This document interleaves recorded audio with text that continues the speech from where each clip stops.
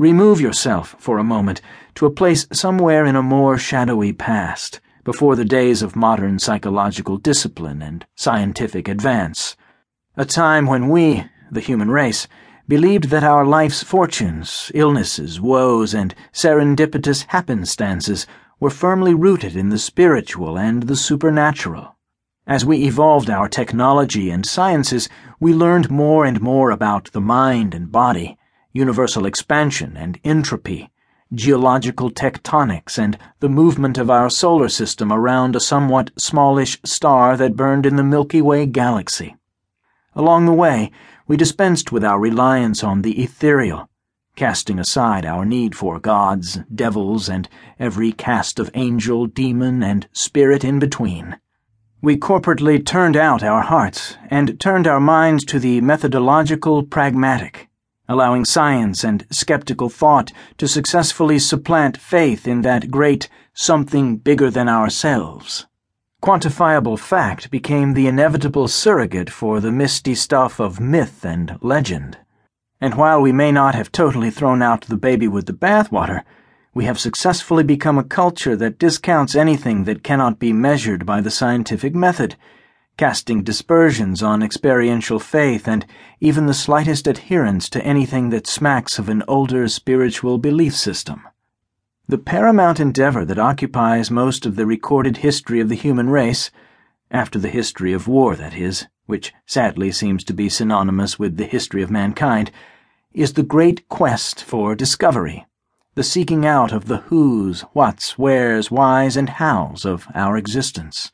And yet, while attempting, on that quest, to adhere to strict quantifiable sources, we have let go of the spiritual, the innocuous, insubstantial, airborne flotsam that, when you actually look for it, seems to permeate every facet of being, down to the very spark of life itself.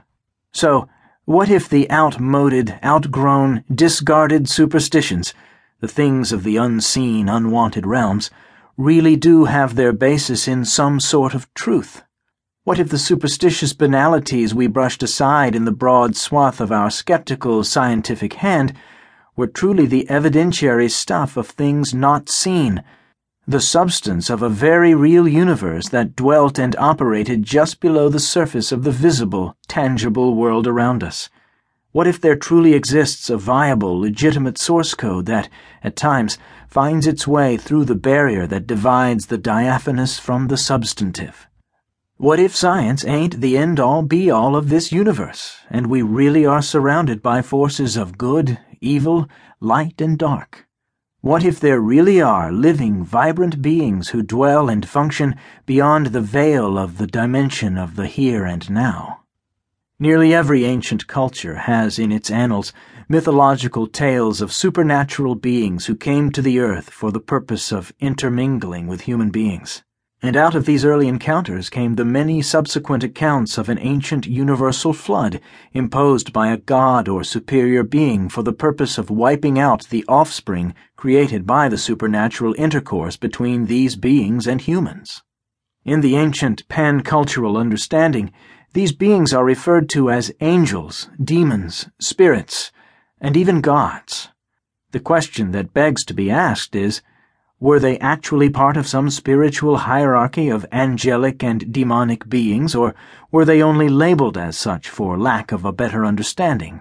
Are we seeing the experiential contact of humans with angelics and demonics, or are these supernatural descriptors the only mode of illustrative labeling that ancient man had for understanding who and what they encountered and experienced? Were there supernatural beings who descended and cohabited with humans, bequeathing an offspring of giants, as many cultures purport, or is there a physical extraterrestrial connection? Was there a doorway opened from another dimensional reality through which beings, who could be described by ancient man as nothing less than angelic or godlike, visited this dimensional plane?